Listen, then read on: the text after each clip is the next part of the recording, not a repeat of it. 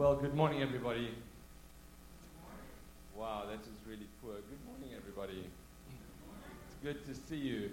I bring greetings from my better half, Delray. She's leading worship at the church back in Schenectady in upstate New York, so couldn't be with me today. And I want to thank Pastor Stephen for trusting me with the pulpit. You know, it says in Hezekiah chapter 12, verse 8, when the cat is away, the mice will play. Thank you for getting that. I did that 2 weeks ago when I was preaching, and I heard somebody flipping through their Bible looking for it. I was like, no, I just made that up. Anyway, so I do believe that today the word that God has laid in my heart is something that the Spirit wants to use to recenter us on Himself, on the Father, on the Son, on the Spirit, and on His kingdom, because the world is so full of distractions today. I don't know if you've noticed, but we're living in pretty crazy times. Remember growing up, and even now, watching these semi-apocalyptic or apocalyptic movies, and sitting watching and thinking to yourself, well, thank God that I don't live in that kind of a world. And yet here we are in a movie of our own making. So Lord, I pray that you would bless your word to your glory and to our good in Jesus' name. Amen. So the title of my message this morning is Commanded to Love. It's one of those messages which is really not for the faint of heart spiritually. When the Lord gave it to me, frankly, I was a little bit surprised and a bit taken aback because it's one of those that you can't really ignore. And you know, the great privilege and burden of being a preacher is that when God gives you something, the reason that He gives it to you a week ahead of time is that He uses the week before you get to Sunday to test it on you and for you to submit yourself to the Word and to let the Word do something in you and with you. And that certainly has been happening. So I'm still in the midst of what I'm going to be preaching to you today, and I will be trying to live this out the rest of my life. So please have mercy on me, because I am in the process of the Holy Spirit dealing with some real deep stuff. This is definitely one of those messages that, frankly, I'm looking at a mirror as I'm speaking, and behind the mirror is all of you good folks and those watching online. I learned as a preacher many years ago that to expect anybody to remember 3 points in a poem is foolishness. Because by Wednesday, I've forgotten everything that I said on Sunday. You know, if somebody were to ask me on Thursday, what was your 4th point again? I'd be like, dude, are you drunk? Like, I don't even remember what I had for breakfast this morning. What are you talking about? And so, in all seriousness, what I did learn, what the Spirit taught me many years ago, is that in all the words that are spoken, He will take at least one thing and speak that one thing to everybody who sits under the Word, right? And so, I don't know if this is counter to what you've been taught and to what you experience. I actually encourage folks to not take notes, but to rather be in the moment with the Holy Spirit and be listening for that 1 or 2 or 3 things that He is going to add to your spiritual journey and to your life with Him, because when He speaks it to you, He has expectations of that truth that He has put into your heart, and He is going to work in your life with it, whether you like it or not. Does that make sense? Because thank God for the wonder of technology. You can always go and re-watch the message as often as you want. You know, it's not about how much can I remember. It is all about what am I allowing the Holy Spirit to use to make me more like Jesus. And so in Matthew chapter 22, verse 37 to 40, Jesus said to him, "You shall love the Lord your God with all your heart, with all your soul, and with all your mind. This is the first and great or greatest commandment. And the second is just like it. You shall love your neighbor as yourself. On these 2 commandments hang all the law, and the prophets. On these two commandments hang all my teachings. It's like he's saying, those of you who claim to follow me, who believe in me, have received me as your personal Savior and Lord, I'm telling you that the most important thing that I measure your walk against is loving God and loving your neighbor as yourself. Everything else is like the sprinkles on the ice cream, but the two cherries, what a terrible analogy. It just came to me. I should have thought of it first before. Here we are. The two cherries in the ice cream are love for God and love for your neighbor. So, when the Lord gave me this, I developed a habit in the last 3 years of when I read a commandment, I ask, why is that commandment there? What is it for? And then secondly, am I supposed to apply that commandment to my life now, in my spiritual walk with the Lord? Am I just learning Scripture, or is it one of those spiritual moments that God wants to use? Is it a pillar? Is it a marker in my life? And when I asked the Lord, what do you mean by this? Of all the things that Jesus could have said, what does your reply mean? And what the Spirit gave me is that these two commandments are not only what God expects from us, but much more importantly, they are what He expects of us. There's a distinction between the two. Because there are things that God expects from us, more external things, acts of service. But there are things that God expects of us which are internal, which have to do with Christ-likeness. My fellow Christians, how many times have we done things for the Lord that were the right things to do, but our heart, soul, mind, and strength were not in them? How many times have we done acts of service for family, for friends, for strangers, even our enemies sometimes, just because the Bible said so? But if God were to look at our heart, and the Bible says that God looks at the heart, the Lord would see that our heart was just not in it. I didn't want to do it. I just did it because it was my religious duty instead of my Christ-like manifestation. Does that make sense? Again, many years ago, the Holy Spirit gave me this profound, for me, life-changing revelation, this understanding, capital U, that when you first become a Christian, you relate to Jesus as your Savior. Oh, Jesus has saved me. You're brand new. I mean, you still do stuff as a young Christian that you don't know yet that you're really not supposed to do. You think things and have feelings and whatever. And through the process of growth and maturity and discipleship, you shift in your relationship with Jesus from Savior to Lord. Suddenly, when you have understanding that Jesus is my Lord, you suddenly find that some of the stuff that you used to do while He was my Savior, hallelujah, I call it the honeymoon phase spiritually. When He's Lord, you feel a level of conviction that you didn't feel before, and you kind of, oh wait, I really have to stop cursing now. Like, I really need to stop being a racist and think that all Italians are bad, even if they are. Testing, I'm Italian, so I can say that, right? Suddenly under Lordship, it's just growing up spiritually. You're just becoming more like Christ. Your spirit is more sensitive to the Holy Spirit. But when you walk even longer with the Lord, and if you're serious about your walk with God, I believe you eventually move into what I call the kingship phase.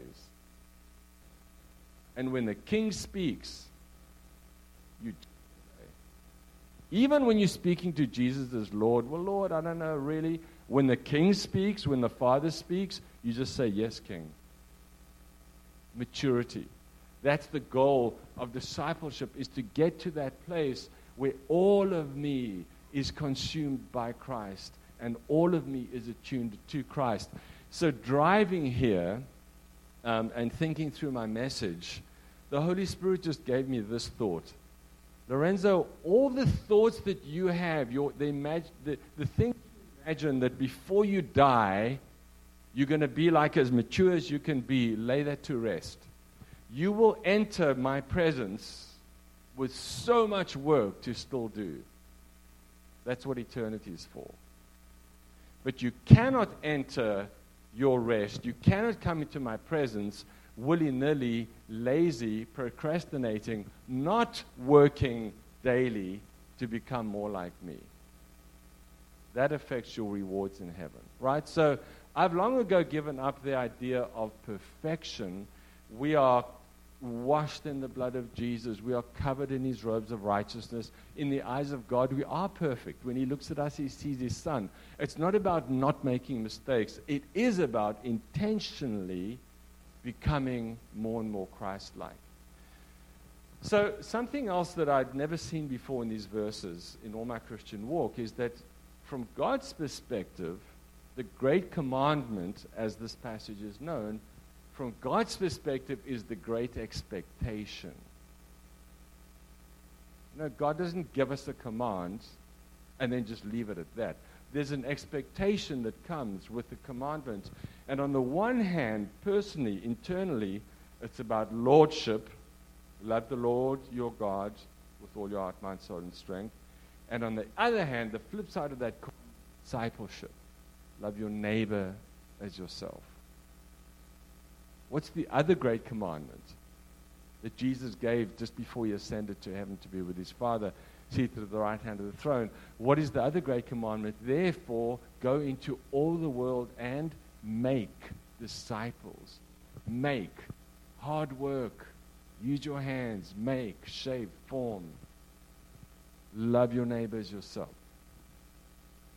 And so if we could use two other words to further explain or better understand lordship and discipleship, I would say surrender and service. Internally, daily my walk is surrendering my will to God. What a great word to use in the kingdom of God. What a terrible word when you look up its definition in the dictionary. To choose, to lay down my weapons, my sense of self-protection, my life, and to commit myself into the hands of the person, in military terms, that I'm fighting against, and entrust myself to their mercy. That's what surrender is.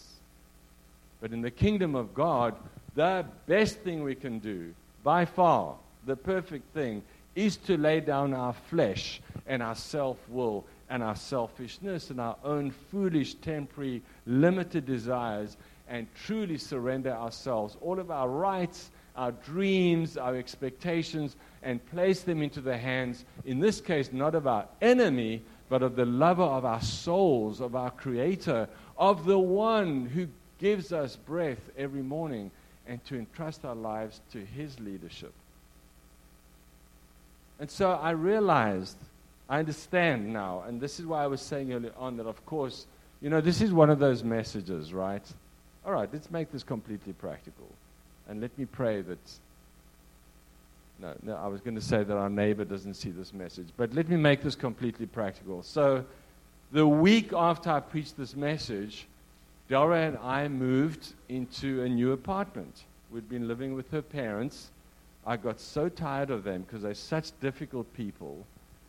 No, totally the opposite is true. They're amazing people. They are like a second set of parents to me, but it was just time for us to move out. We got a nice little apartment. And our neighbors have got ganjavitis. Ganja pot. So come on, folks, somebody laugh. That was a really clever joke. So they, across the hall, smoke cigarettes, smoke pot. One has a snippy barking dog that I want to strangle regularly. And on the very first night, the Holy Spirit taps me on the shoulder and says, love your neighbors yourself. Would you strangle your own dog? I said, yeah, if I had one, and he didn't stop barking. No, I'm kidding. And that's how real this is, right? And then the Lord says to me, the Holy Spirit, very next morning, first quiet time, Lorenzo, I'm not talking about, it's not about not disliking and not arguing with your neighbor. It's loving your neighbor. There's intent behind that. There's action that comes with that. It's looking out for their goodwill. This is how they will know that you are my disciples if you love one another. Right? The currency of the kingdom, if I can use that limited phrase, but the currency of the kingdom of God is love. God is love. His kingdom is a kingdom of love. We are His disciples. He created us in love. He keeps us in love. The very definition of the kingdom of God is love. And I realize that God has, for me and for each of you, for this church, these two primary expectations of us, that we love Him first, and very close behind, that we love our neighbor as ourselves. So again, I ask the question, why is that the case? Of all the things that God could expect of us, why does He expect these two particular things? And again, the Holy Spirit gave me something very precious that I've never thought of before. And those of you who have heard me preach before, you'll know that I love new things. I don't mean improved things. You know, sometimes you go to the store and it says new and improved. And I'm like, no, this is the same box of cereal with 30% more for the same. I'm talking new. Something that hasn't existed before. And the Lord just gave me this revelation. That we are more than Christ followers. The goal is that we become Christ becomers. Let me say that again. There are countless people who follow Christ, who obey His teachings. Their heart is not in it. Their life is not fully surrendered. They are not becoming like Him, even though they might act like Him. There are even secular people. I've met amazing atheists. No, I've met amazing people who are atheists, who are serving orphans and widows in Africa in a way that puts me to shame. Well, pure religion is taking care of orphans and widows and their suffering and not being corrupted by the world. So my point is, it's not enough just to be a Christ follower. Now, I'm intentionally rather using this phrase, it's much more important to intentionally become a Christ becomer. Romans 8 verse 28 says, you know this, I'm sure, most of you very well, all things work for good. All things work for good, or God works all things for good for those that love Him and live according to His commands, comma, that they might be conformed to the image of His Son. And the answer to the why question for me was the Lord saying, Lorenzo, even you loving me with all your heart, mind, soul, and strength, and loving your neighbors yourself, is to form you into the image of my Son, because God's great dream is to have a heaven full of people that look like Jesus. That's the goal. By the way, the highest compliment that anybody throughout all your life on earth could possibly give you is, that was Christ-like, what you said. I think that's what Jesus would have said. That was Christ-like. You used to, but now you, and your behavior, it's not just, oh, you're a good person, oh, you're doing better. What does that mean? Because maybe I'll do worse next month. No, it's when there's been a true life change, and you look at Scripture, and the person matches you and says, this is literally who Jesus is. You have become like Him. He has made you like Him. And so let's look at these two words, lordship and discipleship. To me, lordship equals total, complete, almost obsessive love. Jesus expects us to love Him spiritually, emotionally, intellectually, physically. Or you could use these words with our intuition, with our intellect, with our emotion, with our energy. What does that mean, Lorenzo? Our thoughts, our feelings, and our actions display, they manifest love for God. You know, friends, can I say this kindly? The kingdom of God is completely opposite to the kingdom of Satan. There is nothing in God's kingdom that anybody could say, well, I think there's like 5% of the world system that looks like that. When Jesus entered ministry, when he was baptized in the River Jordan, the Holy Spirit descends upon him and the Father speaks. You see the Trinity, Father, Son, and Spirit. And he begins his journey. What are the first words of everything that Jesus could have said? What are the first words that come out of his mouth? Repent, for the kingdom of God is here. He starts his ministry saying, this is my purpose over the next 3 years. I am bringing heaven to earth. It's called the kingdom of God. I'm going to, over these next 3 years, bring healing and deliverance and truth and all those kind of good things, because my point, what I'm trying to do, not what I'm trying to do, what I'm going to do, is reintroduce on the face of the earth what Adam and Eve surrendered to the lie of the devil thousands of years ago. It's called the kingdom of God. And the destiny of mankind is not to get more intelligent and more capable and have faster Wi-Fi and be more educated and improved. The destiny of mankind is for me to return one day and bring the kingdom of God back down to earth for one final time. In the meantime, I'm going to show you in a broken, fallen, sinful world what it looks like so that you can prepare and you can love your neighbors and you can prepare gazillions of others. Does that make sense? And so for us to be able to live in that kingdom requires complete and total devotion to Christ and Christ-likeness. Okay, what does this look like practically? What does it look like? John 14:23, Jesus answered and said to him, if, you know, it's do yourself a favor, and when you're reading the scriptures, especially the Gospels of John, the apostle of love, disciple and apostle of love, it's crazy how many times Jesus uses the word if. In other words, he doesn't live in this false expectation that just because somebody says they're a follower of his, well, that means that they completely are. It's amazing how many times he says, if anyone loves me, he will keep my word, and my Father will love him, and we will come to him and make our home with him. 1 John 2:4-6. He who says, I know him, I know Jesus, and does not keep his commandments is a liar, and the truth is not in him. No, I'm a Christian, but bro, you lie and steal and cheat and whatever. Like Jesus said, you're a liar and none of his truth is in you. But whoever keeps his word, truly the love of God is perfected in him. By this we know that we are in him. He who says he abides in him ought himself also to walk just as he walked.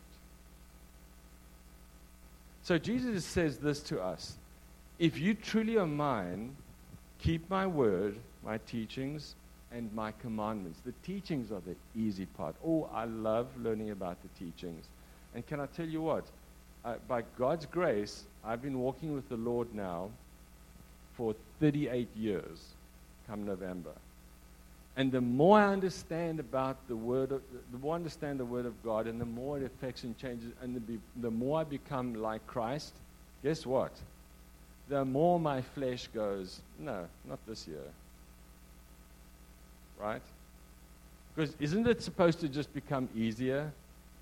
Isn't your spirit supposed to be so strong that it just overcomes your soul and your heart?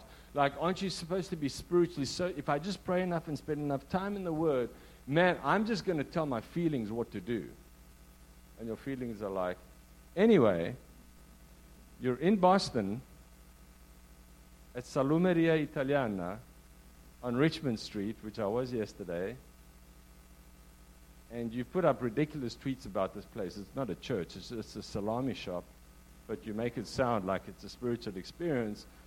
And before you got here, you determined that you were not going to get Torone, Italian nougat, and you also don't really like the one covered in chocolate. Oh my goodness me, they've only got 2 and they're covered in chocolates, and they're only $9.99.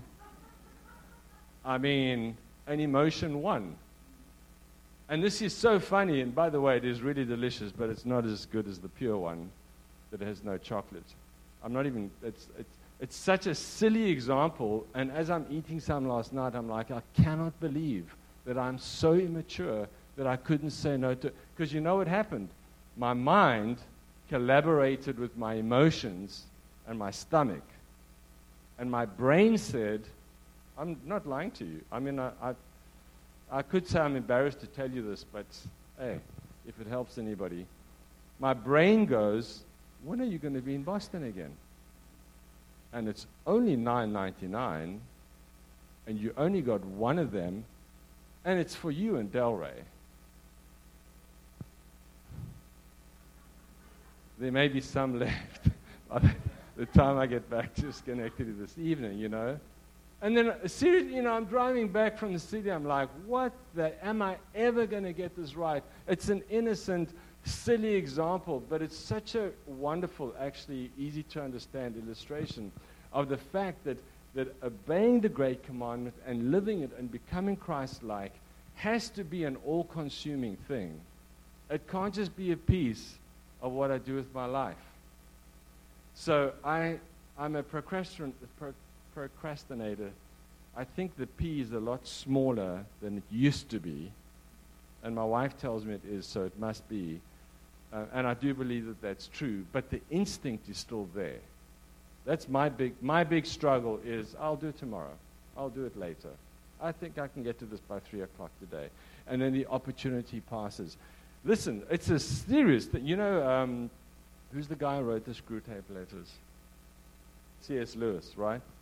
In fact, I think it's in the Screwtape Letters, and it's a very famous story where a chief demon says to a younger demon, listen, don't worry about tempting them with lying and all that kind of stuff. Just get them to procrastinate. Because they'll read the Bible tomorrow. And they'll put off their spiritual growth for another day. And then another day. And he'll do a quiet time Friday. And it's a bit shorter because now he's rushed. But don't worry. That's how people die. Just tomorrow. So for me, when I think about lordship and loving the Lord my God for my heart, my soul, and soul, it's that practical. I have to discipline myself with the Holy Spirit's help to say, no, this is my time with God. Nothing interferes with it. And the discipleship, Matthew 28, verses 18 and 20. And Jesus came and spoke to them, saying, all authority has been given to me in heaven and on earth. Go therefore, because I have this authority, you go and make disciples of all nations. Listen to what he says. Baptizing them in the name of the Father, Son, and the Holy Spirit, teaching them to observe all things that I have commanded you. Not just that I've taught you. Teach them to obey, to observe the things that I have commanded you. In other words, he's saying to his disciples, you can only teach people what I've commanded you if you're living the commandments yourself. Otherwise, you just become a repeater, not an influencer or not a mentor. I'm with you always, even to the end of the age. Don't worry, I'm not expecting you to do this alone. I'm going to send my Holy Spirit. And so my point is that lordship, love the Lord your God, and discipleship, love your neighbor, are always connected in the Scripture. 2 weeks ago when I started working on this message, almost daily now, wherever I read in the Scripture, I just see that the kingdom really is these two things. It's God and people. I've said this for the longest time. Now the penny has dropped. It's God and people. It's God and people.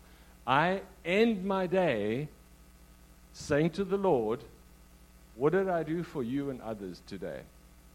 Because your expectation is that I loved you and I loved my neighbor. Anything else that I did even if it matters, it doesn't matter as much.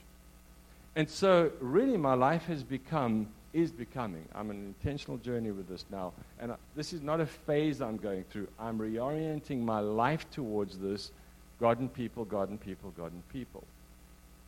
And so when he says, love your neighbors yourself, again, why? Who's my neighbor? Who is my neighbor? It's family. It's friends. It's strangers. And here's the kicker. It's enemies. Yes. Love your enemies. Pray for them. Bless them. You know the story when he's teaching about enemies, and he says it's like somebody coming to your home and you put a hot bag of coals on their head. Right? And so for the longest time, I thought, well, there it is. He says, forgive them, love them. It's like and I'm like, wait a minute, but Jesus isn't cynical, and he's not sarcastic in nature. Hang on. I struggle with that for the longest time. And then I'm doing a tour in Israel. It was fantastic. We went to the Dead Sea and all over, and we had a Christian guide and a Jewish guide. And the Jewish guide, there were two things I remember. He says, you know that part in your New Testament where Jesus talks about it's like putting a bag of coals on somebody's head? He says, well, back in the day, it gets so cold in the desert. And by the way, the desert is desert, like no trees, no desert. So the fact that they have greenery growing there truly is a sign of God's hand. But he says, well, when you traveled in those days, it was freezing cold. And so when you came to somebody's house, they would wash your feet because they were filthy and dirty from the road. That was a sign of their caring for you. But the quickest way for you to get warm would be to put a little bag of some of the not-so-hot coals, put it in a bag, on a linen bag, and put it on your head, and the heat would flow through your whole body. Hands up, how many of you thought that the bag of coals was like a little trick, like a punishment? Yeah, of course. I heard preachers saying, bag of coals.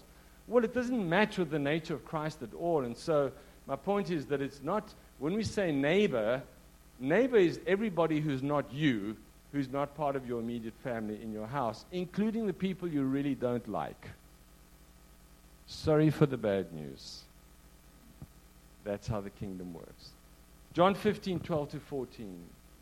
This is my commandment, that you love one another as I have loved you. Greater love has no one than this, than to lay down one's life for his friends. You are my friends if, there's that if again, if you do whatever I command you. So the implication is that if I don't do what he commands me, I'm not his friend. More than ever before, there is this picture of Jesus in popular culture. And in parts of the church, no, let me rephrase that. In parts of religion, where there are churches that refer to themselves as churches, but believe in all sorts of popular customs and cultures, gay marriage, the LGBTQ plus whatever. I'm not judging the individuals. I'm talking about where there's an acceptance of what the Bible defines as sin. And can I say this for the record, by the way? Some of these larger churches that are stealing people blind, if your pastor ever asks you for money to buy a private jet, find another church. No, listen to me. For a quote-unquote man of God to get to the place where they are comfortable enough publicly to ask people to sacrifice financially for them to buy a second private jet, they must have drifted so far from the nature and practice and truth and commandments of Christ, you would be a fool to send them money that belongs to God, that he's just entrusted to you. Does that make sense? So I'm not picking on a sin. I'm talking about things in the world that some churches propagate and whatever. And Jesus is saying, I'm sorry, man. No, he's not saying I'm sorry. Jesus is saying, that does not line up with my commandments. These people are not my friends. So it's easy to do with family. It's easy to do with most of our friends, even with strangers. But it's tough to do with our enemies. So remember at the beginning of this message, I said that the Holy Spirit, I felt, had given me this word for me and for us to center ourselves. So I want to say a couple of paragraphs that are not from the scripture. I want to make some commentary that hopefully will help better explain what I'm saying for some of you. So if you're a Republican today, I'm sorry. I feel sorry for you. I'll pray for you. Did you like that? Somebody just woke up like, what? If you're a Democrat today, I feel sorry for you. I'll pray for you. And this is why I say this. Friends, I recently made the mistake of re-engaging with Facebook and was not prepared for the rubbish that people are putting up, pushing their political preferences, and then adding scripture completely out of context, even quoting the words of Jesus himself to back a political stance, and are taking temporary, meaningless, soon to be forgotten power plays that politicians who don't care anything about you or your children or your church or your community are saying for you to vote for them so that they can have more power and money, the currency of Satan's kingdom and this world,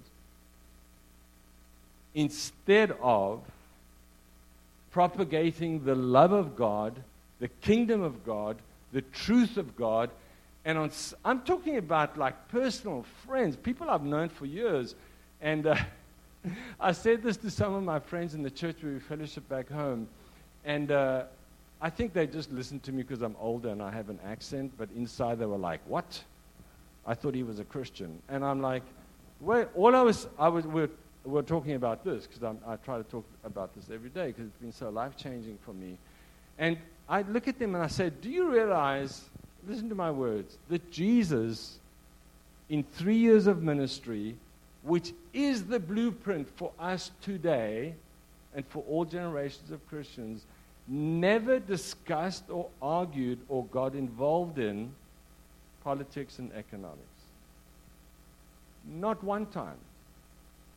The only example is when he tells Peter to go to the lake, open the fish's mouth, and give to Caesar what belongs to Caesar, pay your taxes, yes, and give to God what belongs to God, which Peter, in John 21, means his life. One is temporary and earthly and will change from year to year, depending where you live and how much you earn. The other is eternal and determines your reward in heaven and your relationship with God forever and ever and ever. And here's why I say all of this. The only institution, because you might be thinking, what on earth does this have to do with his message? And this is what I'm saying. The craziness is getting worse and is going to get worse. I said to a group of friends the other day, you know, in 2040, we know this from census and from all sorts of statistics and studies and surveys, Christian and non-Christian, that in 2040, it's only 20 years away, friends, only 2 decades, there will be more non-whites than whites in America. There will be way more young people because a bunch of boomers will have gone to be with Jesus or not. And some of you might think it's a good thing. Some of you might think it's a bad thing. It's just truth. Our country will be non-white speak 2 or 3 languages, be younger, and it's at its present rate way less spiritual than what it is today, because the church is not speaking loudly and truly enough the message of the gospel. And this is what I'm saying to us this morning, encouraging us with friends. Please ignore the craziness, because Jesus does. Never talked about politics, never talked about economics. Only talked about the kingdom of his Father. Only lived to give glory to his Father and to be good to those around him, to bring heaven down to earth. I'm not saying we live with our head in the sands, obviously not. I am saying that God is not concerned and his kingdom is not concerned, and he will not give his Holy Spirit to things that are dying and passing away. He will give himself to things that he told us to give ourselves to, and that is to love him and to love people. You know, probably like you, I've now met 2 families, wonderful families. I've known them for years and years and years and years. Some of who are not speaking to other family members because they're voting for opposing parties.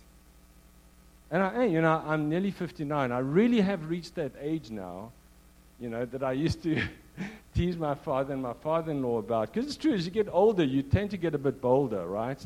Because you've made most of your big mistakes. And if the woman who's with you actually still really loves you, and apparently Delray does, and your kids love you, and you got a couple of friends, like you're top of the world, man, you are free to either say crazy stuff or to say really good stuff.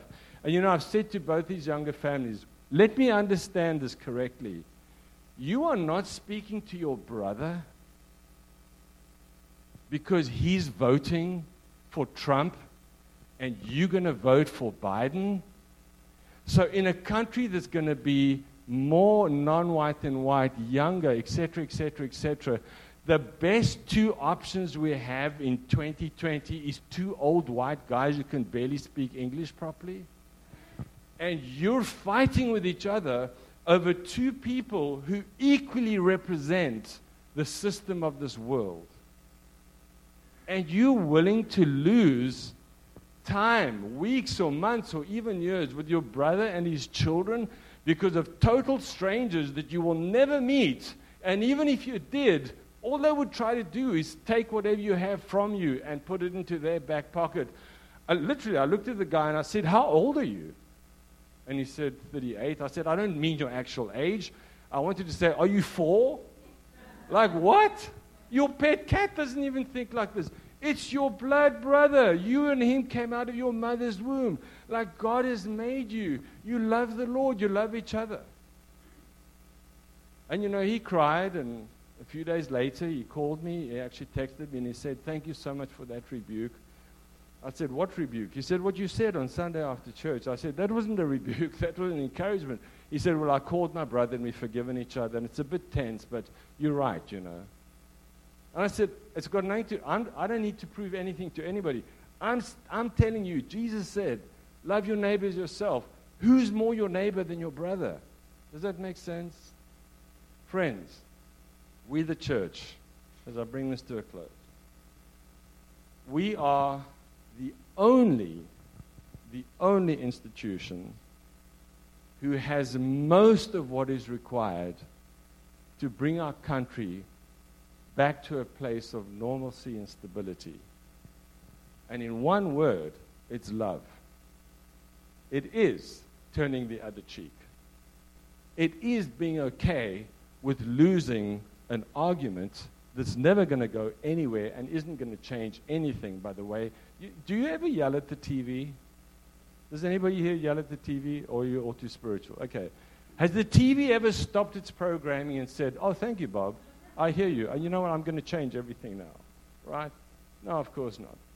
What we can do, though, is start our day in love with Jesus.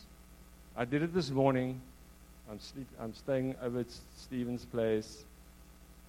Man, that cat is odd. But I'm staying over at Stephen's place. Scared the living dead outside of me. Have you seen the cat? It's black and it's got these huge, like, golden eyes. And I'm not, since I've had kids and now a grandkid, I'm not anti-pet, but I'm not like a pet person, you know. So I'm just going upstairs. I'm looking for the bathroom. I didn't know there was one downstairs. And I turn the corner, and I just see these 2 rings because I couldn't find the light switch. I jumped backwards. I wanted to cast out something in the name of Jesus. No, I'm exaggerating, but I really got such a fright. And it's just looking at me. And I'm like, oh, it's a cat, you know. And I go to pick it up, and it runs away, as cats do. Silly animals. Anyway, why am I telling you this? Wait, there was a reason for this. Love is... Oh, yeah, sorry. So anyway, then as I'm going to sleep, I was sleeping on the couch, and as I'm going to sleep, I hear this little rustle, and I just said out loud, if you think you are going to lie on me, you're going to die. No, I didn't say that. I thought it, but I didn't say it. No. And you know, every night and every morning, it's been a habit I've had for over 20 years. Even when Delra's next to me in the bed, she knows. I raise my hands and I say out loud, I love you, Father God. I love you, Lord Jesus. I love you, Holy Spirit. I thank you, Father. I thank you, Son. I thank you, Spirit. I praise you, Lord, for another wonderful day. Amen. And the first thing when I wake up in the morning, I love you, Father God. And I raise my arms on purpose. I want to take an action. And I make a point. It's not that God needs me to do it. I need to do it. Because this is my theology. If the Lord has seen fit to give me another day to take breath, shouldn't my first breath be about Him? If He has seen fit to give me another day to live through to the end of, shouldn't my last breath be about Him? And so you can have your own version of this. But this is what I'm saying, friends. We wake up, we commit ourselves to God. We say, Lord, I'm going to love you with every part of me. I am your vessel. I am your temple. Use me today to love my neighbor as myself. Because for those of you who are good at maths, this is logical. If every one of us is living like that and being Christ-like and Christ-becomers, do you know what real change would actually come to our country? And that God would receive the glory for it.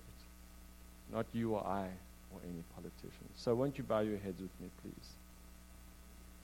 And let's pray. And I'm going to ask each one of us today, I will do it when I drive back my 3-hour drive again, but I'm going to ask each one of us somewhere in the day today to just find a quiet place, lock the door, take your Bible, and ask yourself the question, not the Lord, ask yourself the question, do I love the Lord with all my heart, mind, soul, and strength? And ask yourself a second question, do I love my neighbor as myself? Or am I actually a racist? Or do I think that I'm better? Or are those people too whatever for me to reach? And probably like me, you will find that no, you don't love the Lord as much as you could, and you don't love your neighbors as much as you should. And then apologize and ask for forgiveness and repent and ask the Holy Spirit to come into you and to fill you with His strength and His enablement. And surrender your life once again to the Lord. Lord, Father, I thank you in Jesus' name, in the sweet almighty power of your Holy Spirit, for how simple yet profound you make the Christian walk for us. I thank you, Lord, that we don't have 500 things we have to do, but you've just given us 2, to love you with everything and to love our neighbors ourselves. And Lord, I pray for us as a congregation. I pray that this church, the reputation this church will have, if it doesn't yet, is that is the place where God is loved and where everybody is loved. That is a place that I went to and I was embraced and received, and because of the way that I was loved by the people, I have entered into a love relationship with God Himself. And if you are sitting here today, and if you're watching today, and you are intrigued or amazed or challenged by this Jesus that I've been speaking about, but you've never met him personally, you didn't know that you could, I encourage you and I invite you today to just open your heart and a simple prayer. He's listening. You just say, Lord Jesus, I'm a sinner.